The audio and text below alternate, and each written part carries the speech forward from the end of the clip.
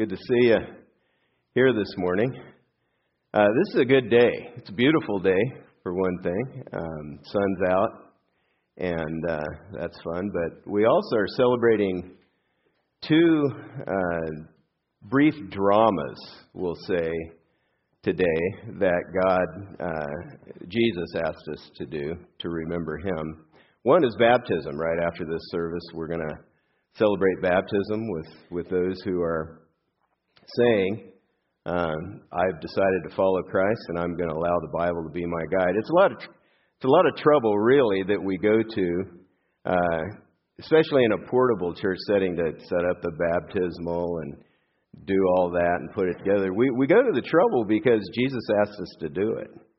And that's what it means to follow God. When He asks you to do something, you are careful to do exactly what He's asked. That's what Scripture says.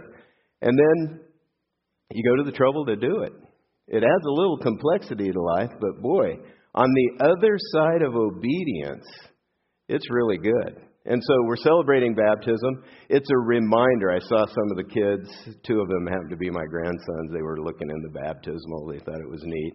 It's a visual reminder to all of us what God has done in Jesus Christ. His death, His burial, and His resurrection. It reminds us, it spurs us on to obedience. That's the intent. And so that's why we do it. That's what it's all about. Tonight at 6, we're celebrating the Lord's Supper. Another brief ceremony, brief drama, where we're reminded of particularly Jesus' death to pay for our sins. And it's a time when we think through our relationship with God to consider whether or not there's anything between ourselves and God that we need to clear up with Him. It's also a time when we think through our relationships with others. And if there's anything that needs to be cleared up in our relationship with others, then we go and we ask for forgiveness. Or if we've been offended and we're holding a grudge, Scripture says, if you're the one that notices something's wrong first in the relationship, whether you've offended or you've been offended, you take the initiative to get it straightened out.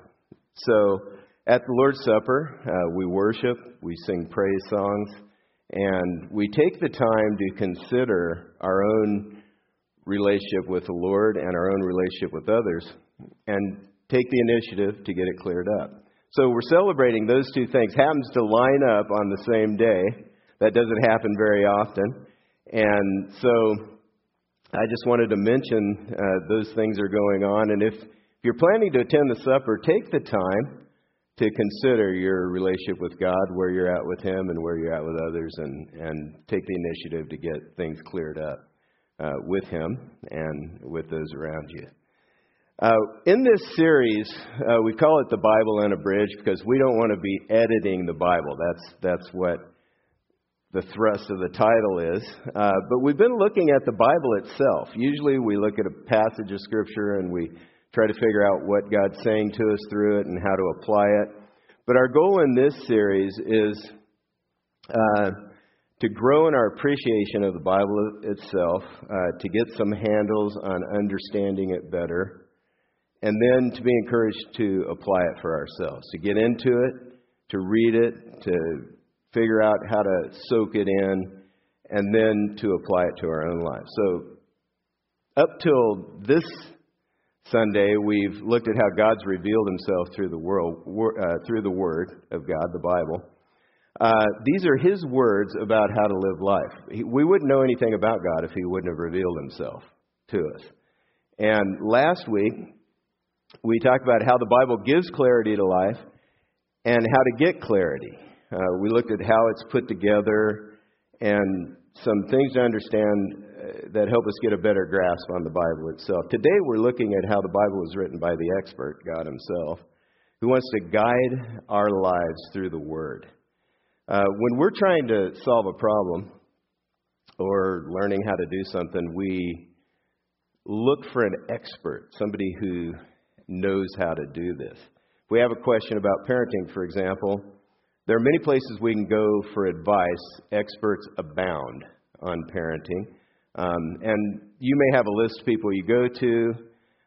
maybe your own parents, maybe friends, TV experts that show up there, books. There's a lot of places.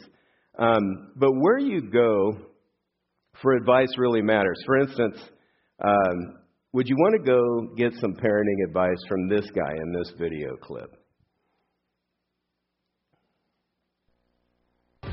What's with the kid wearing a cummerbund? I let him wear whatever he wants to wear. Those boots are the best. Whose are they? I know, right? I think they're Kevin's. I'll have a hot dog with a mustard and Knish.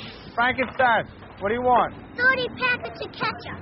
All right, 30 packets of ketchup. 30. Ow! Nice cut, pal. This is like a whole new school of child raising I'm doing. You give the kid options instead of orders, you know? Let him make the right decision. You're a pioneer. He's a pioneer, but he will not find out how that goes for a long time. Options instead of orders. I think that's been tried, actually. Would you want to get dancing advice from this guy? If you're looking for some advice. That's what it's all about right there. Oh, see how it gets bigger? I'm going to start the fire. Put the feet are going. I start the fire. I make the pizza. Hits are always going. From there, the Q-tip. Q-tip. Throw it away. That's the school of dancing I went to. How about home repair advice? Would you want to check in with this guy for that?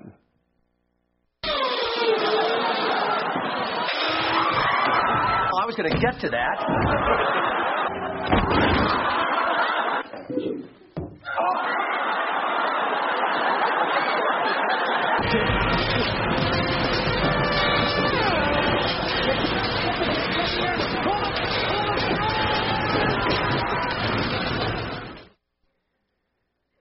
We're talking about an expert today.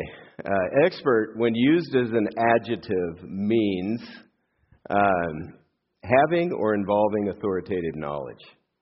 That's what it means to be an expert. Dancing advice, not too crucial. Unless you're trying to impress somebody, I guess, then it's sort of crucial. But not that crucial. Home repair advice is going to cost you.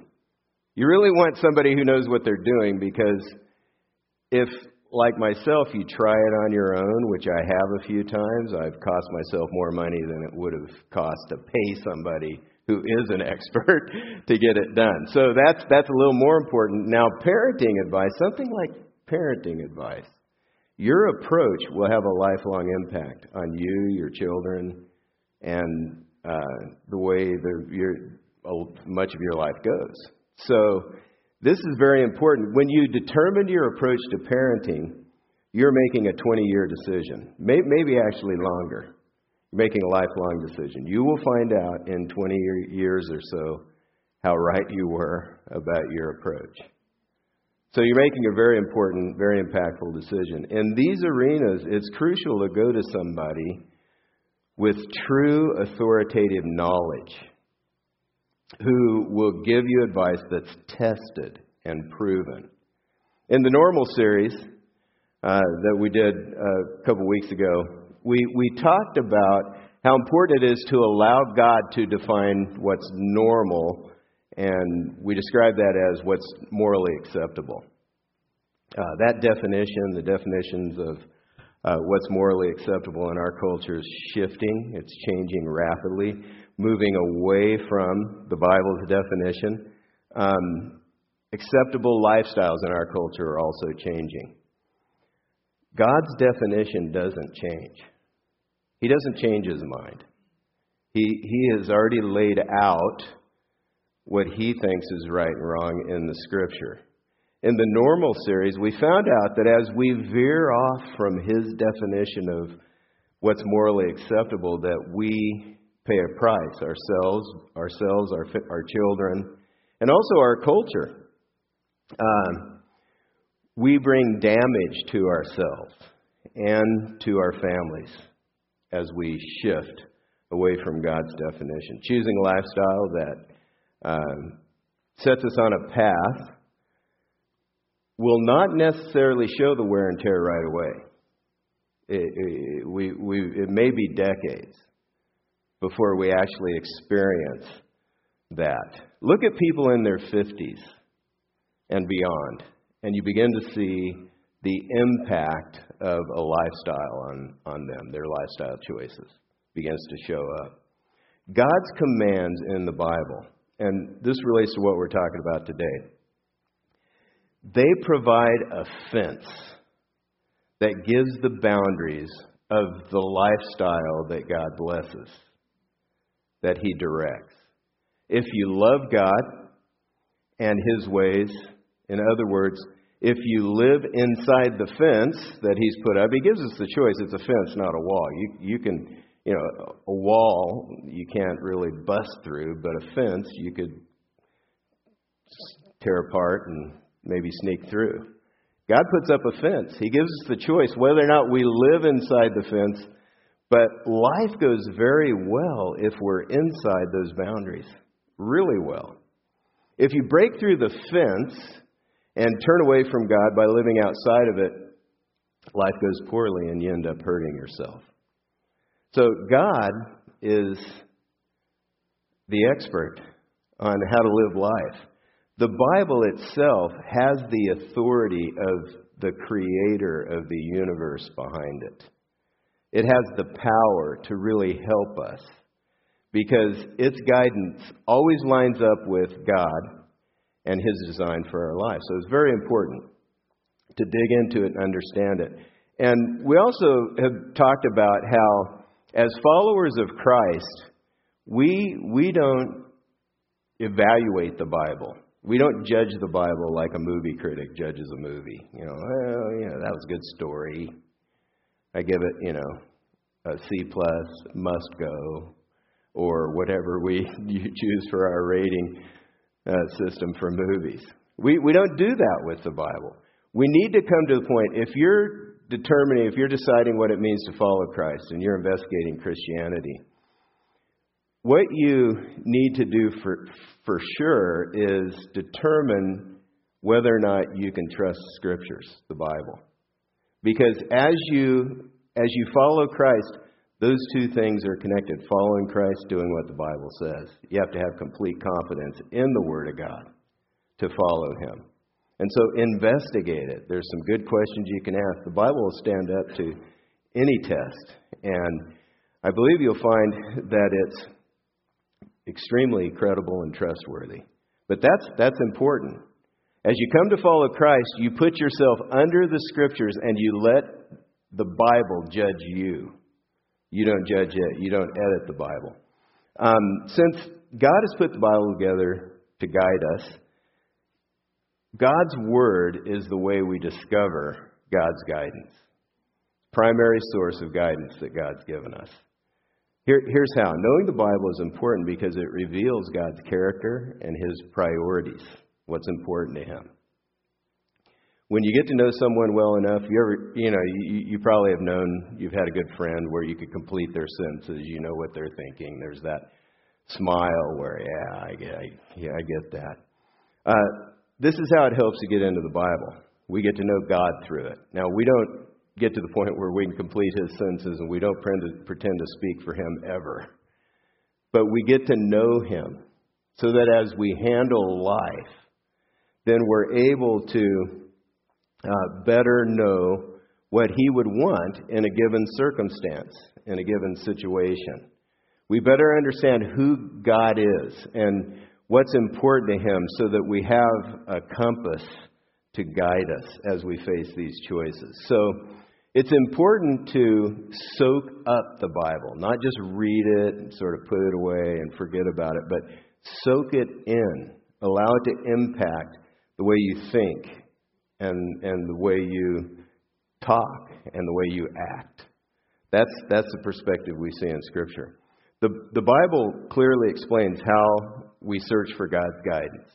And we do that, first of all, by humbly seeking God and allowing Him to lead us.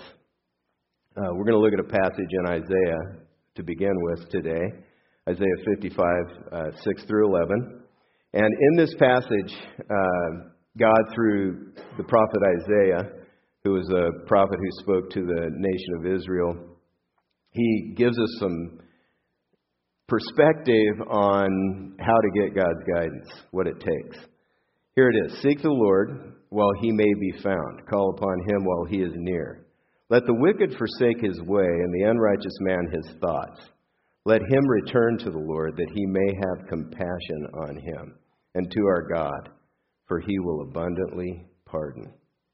That's God. He's gracious. He forgives. The picture here is that we seek God, and as we seek him, we turn from the wrong thinking, the wrong speaking, the wrong doing, and we ask God to speak to us. This is how we seek God. When going to the Bible, we're not reading a recipe for success, but we are seeking God and wanting him to speak to us. We're not looking for a formula. We tend to do that. We tend to look for a formula. God, just give me A, B, C so I can get what I want out of this situation. Just lay it out there for me. We're not really looking for a recipe so life will turn out the way we want it to. We may be. But really what happens is God gives direct guidance to you and helps you right where you're at. And then as you learn to let him shape your thoughts, speaking and doing, then life goes better for those who follow him. We want his thoughts and guidance. That's what we're trying to get. We always have to remember, the Bible contains words on a page or words on a screen. I use mostly Bibles on screens these days. But it's easy to forget that these words are from God. This is God speaking to us. And so we need to keep that in mind. It's easy to forget, but God consistently encourages and challenges and directs and guides through it. The word seek here in this passage says, seek the Lord while he may be found. It has the connotation of seeking with care, a thorough investigation. We're really trying to hear God. We're trying to see what God's saying. We're digging in. We talked a little bit about how to do that last week. You really want to see what's going on in the passage that you're reading. And you don't want to miss what God's trying to say to us. It's an important thing to do as you go to the Bible, as you read the Bible for yourself, as you come here on Sunday mornings. Ask God, would you speak to me? Would you open up my ears so that I can hear what you're saying to me through the Word today? Would you just talk to me? Our thinking and counsel should be filtered through the Bible. That's the other thing you understand through this passage. God leads through it. He doesn't lead contrary to it. He will never contradict himself. So he's already said these things in the Word. He never contradicts himself. Another way we make the most of God's guidance through the Bible is by allowing his thoughts to shape our thoughts and opinions. Some of my best thoughts have been ruined as I've read the Scriptures. I just had to, okay, that one's not good. That's got to go. Isaiah 55:8-9. For my thoughts are not your thoughts. This is God speaking. Neither are your ways my ways, declares the Lord. For as the heavens are higher than the earth, so are my ways higher than your ways, and my thoughts than your thoughts. These verses give some incredibly helpful perspective. Not only does God think and act differently than us, but there's a major gap that separates the way we tend to think and the way we tend to live and the way God tends to think and the way God wants us to live and the way God responds and relates to us. Major gap. We can know God's thoughts. We can begin to bridge that gap as we get into Scripture. That's what the Bible is. It's an authoritative source of knowledge for us on living. And our role is to allow God, through the Scriptures, to revise our thinking, to revise our thoughts and our opinions, and to be willing to lay those aside because He is the ultimate authority. because the Scripture is His word to us. It's His guide that He's given us, and He is the one we follow. My thoughts have been shaped in many, many ways. As I get into Scripture, they've been adjusted and revised. And one example is how I view trouble or trials. Early on in my walk with God, I viewed problems as an interruption in my life. I'm just, I've got this thing, and when I got serious about following God when I was a freshman in college. I had decided to follow God earlier, but it's a long story. I really got serious about seeking Him through the Scriptures and trying to figure out how to know Him better as I was a freshman in college. And early on, I used to view trouble as something that I had to deal with, and then I could get back to my walk with God. I could get back to my relationship with God, sort of an interruption. So what I would do is I would try to work through the trouble my old way and with my old strategies, or I would just sort of, okay, God, this is overwhelming. Just wait it out till it passed, and then get back to the Scriptures. But then as you get into the Bible, it says some interesting things about trouble. One of those is that we should count it all joy when we meet various trials. That never made sense to me. I didn't get that. I was like, what? Come on.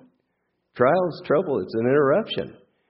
But what I've learned is, as I go through trial after trial, life is full of them, life is life. Heaven is for later. God doesn't make heaven on earth for us as we decide to follow Him. That's for later. What He does is He helps us handle the trials that come along. And I've learned that they're not an interruption. They're actually God's training program for me. This is what God is using to develop His character in me. And while I hate the trouble I go through, I really don't enjoy the trouble itself, I deeply value and appreciate and gain a lot of joy as I watch God work through the trouble to make me a different person on the other side of it. So I have a different view. It's not an interruption. This is actually God trying to teach me how to handle life. That's really helpful. It's really helpful to learn to deal with things from God's vantage point, from His perspective. The final key to seeking guidance from God through the Scripture is to place our confidence in the Bible. We put our confidence in it. Look at Isaiah 55, 10 through 11. For as the rain and the snow come down from heaven and do not return there, but water the earth, making it bring forth and sprout, giving seed to the sower and bread to the eater, so shall my word be that goes out from my mouth. This again is God speaking. It shall not return to me empty, but it shall accomplish that which I purpose, and shall succeed in the thing for which I sent it. Here's what this passage is saying. If God says something, it's like planting a seed in the ground that is going to bear the fruit that it should bear. So we need to pay attention to what He's saying, because we can count on it coming to fruition. It is going to happen. And it's interesting. I've just read through a lot of the stories of the Old Testament. I just read through the whole Old Testament, first half of the Bible. And what you see there is when the leaders, they would seek a word from God for guidance. And when God said something, the wise leaders, they did what He said. They acted accordingly. The foolish ones didn't. But the wise ones realized that when God speaks, it's not just like a man talking. There's this power to the Word of God that is going to bring forth the fruit that He wants to bear. You see that power in creation. God spoke and it came into being. This is the power of the Word of God. This is what it is. This passage is saying that when God makes a promise, it's as good as done. It is going to happen. You see that God's Word is virtually going to be accomplished. It is going to happen. As you put yourself under the authority of God's Word, And you begin to live, you let it revise your thinking and your speaking and your doing, and you begin to live in light of what God says in His Word. You experience the power of His Word. You experience this thing where it gets planted in you, and as you live it out and think it out, you begin to see the fruit of living in line with God's Word. For instance, God says pride comes before the fall. And I myself have learned that whenever I get proud and puffed up and start to get arrogant, I am in trouble.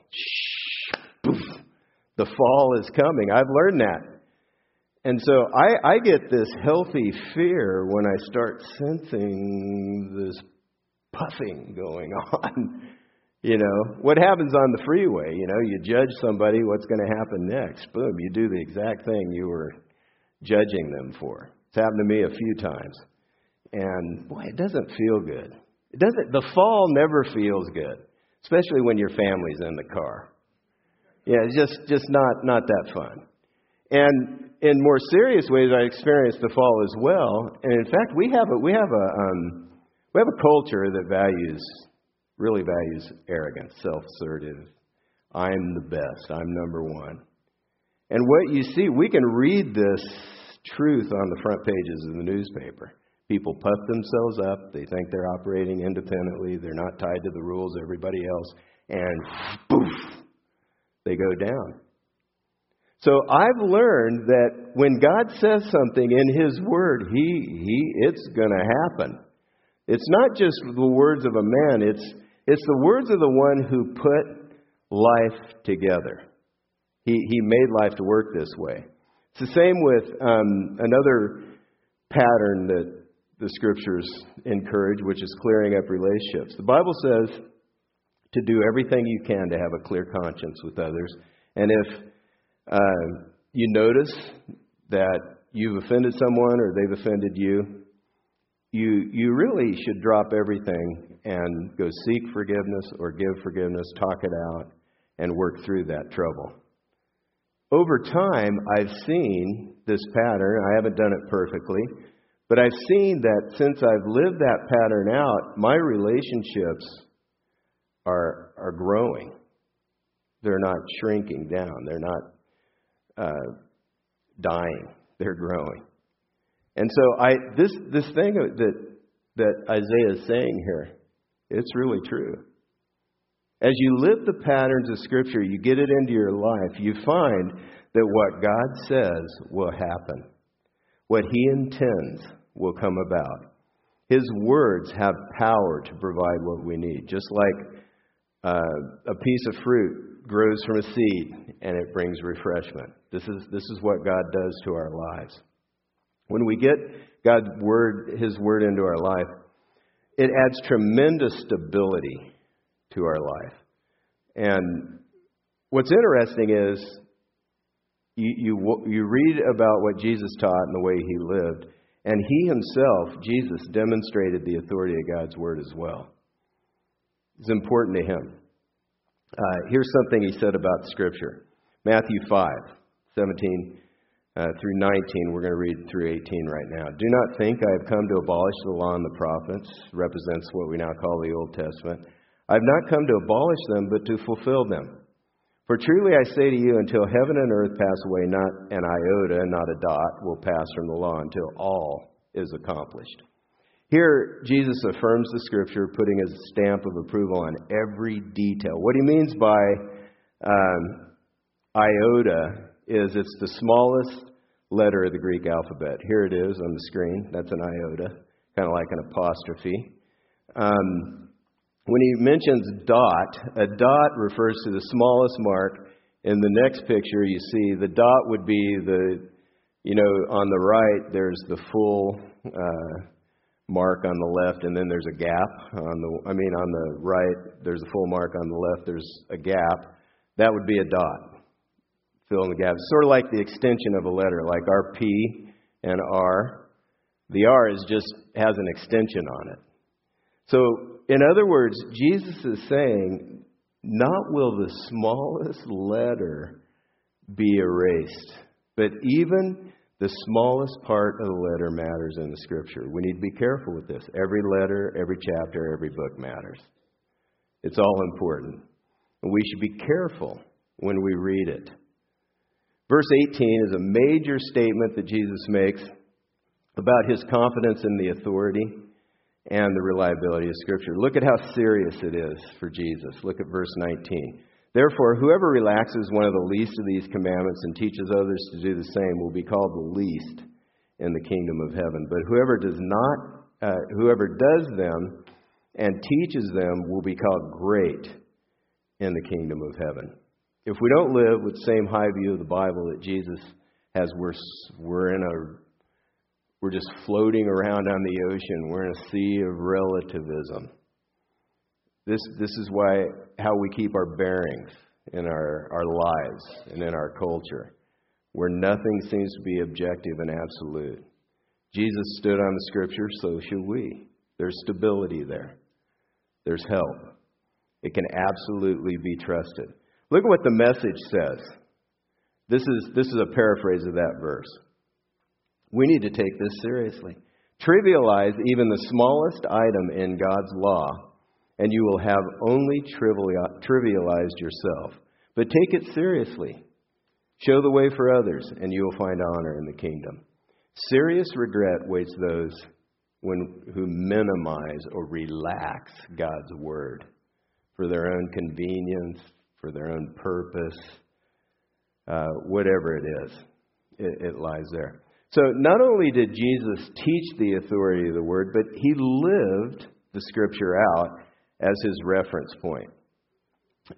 Here are some examples. There's some examples in your listening guide of how Jesus relied on the Bible and how he used it as his reference point. He appealed to the word when his actions were questioned. They're religious leaders of his day. He was radical, and so they kept questioning him. He kept appealing to the Scriptures, their Scriptures, the Old Testament, to justify his actions. He used the word as a support for his teaching on marriage.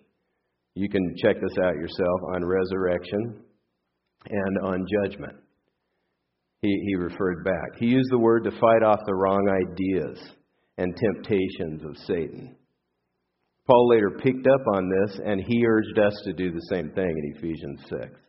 But Jesus, the Bible was his reference point. As he handled life, the Bible was his guide, literally, for how to respond to what was going on in his life at the time. He knew the Word, he affirmed it, he stood on it as a constant reference point for his life. And we need to do the same. The folks who are being baptized today are going to make a confession. Jesus is my Lord, and the Bible is my guide. That's because those two things can't be separated. If you're going to follow Jesus, you follow his word. You do what Scripture says. They go hand in hand. We let the Bible judge us and shape our thinking and lifestyle. The next time you're trying to figure out what to do with a piece of life, part of your life, when you face a problem or a trial or trouble, go to the Word. And as you go along, try to be soaking it in so that you're ready in the moment to understand what God would think and how God would respond, or how he wants you to respond to that thing that you're dealing with. If you're just starting out with your walk with God, find someone who's walked with God for a long time and has soaked in the Scripture, who can help you figure out what he would say about that. If you don't know where to start, we'd love to help you. Just jot a note on the passage. We give you some ideas about where to start with Scripture. But what you'll find is Scripture is a tremendous help, and there's this power to it. As you let it soak into your life and begin to live it, it bears fruit, the fruit that God says it will. So I encourage you to dig in. Make sure you go to the expert to deal with life, to handle the decisions that you face. I'd like to wrap up the message by asking you to think through your next steps, if you would. I've given some suggestions. Actually, there's one suggestion today, and it has to do with getting a better grip on the Word of God. And the suggestion is this. Circle one or two of these ways that you need to use to get a better grip on God's Word. And we've listed those. There's an extra handout in the program that you can look at. And it's titled, How to Get a Better Grip on God's Word. And I brought a Bible.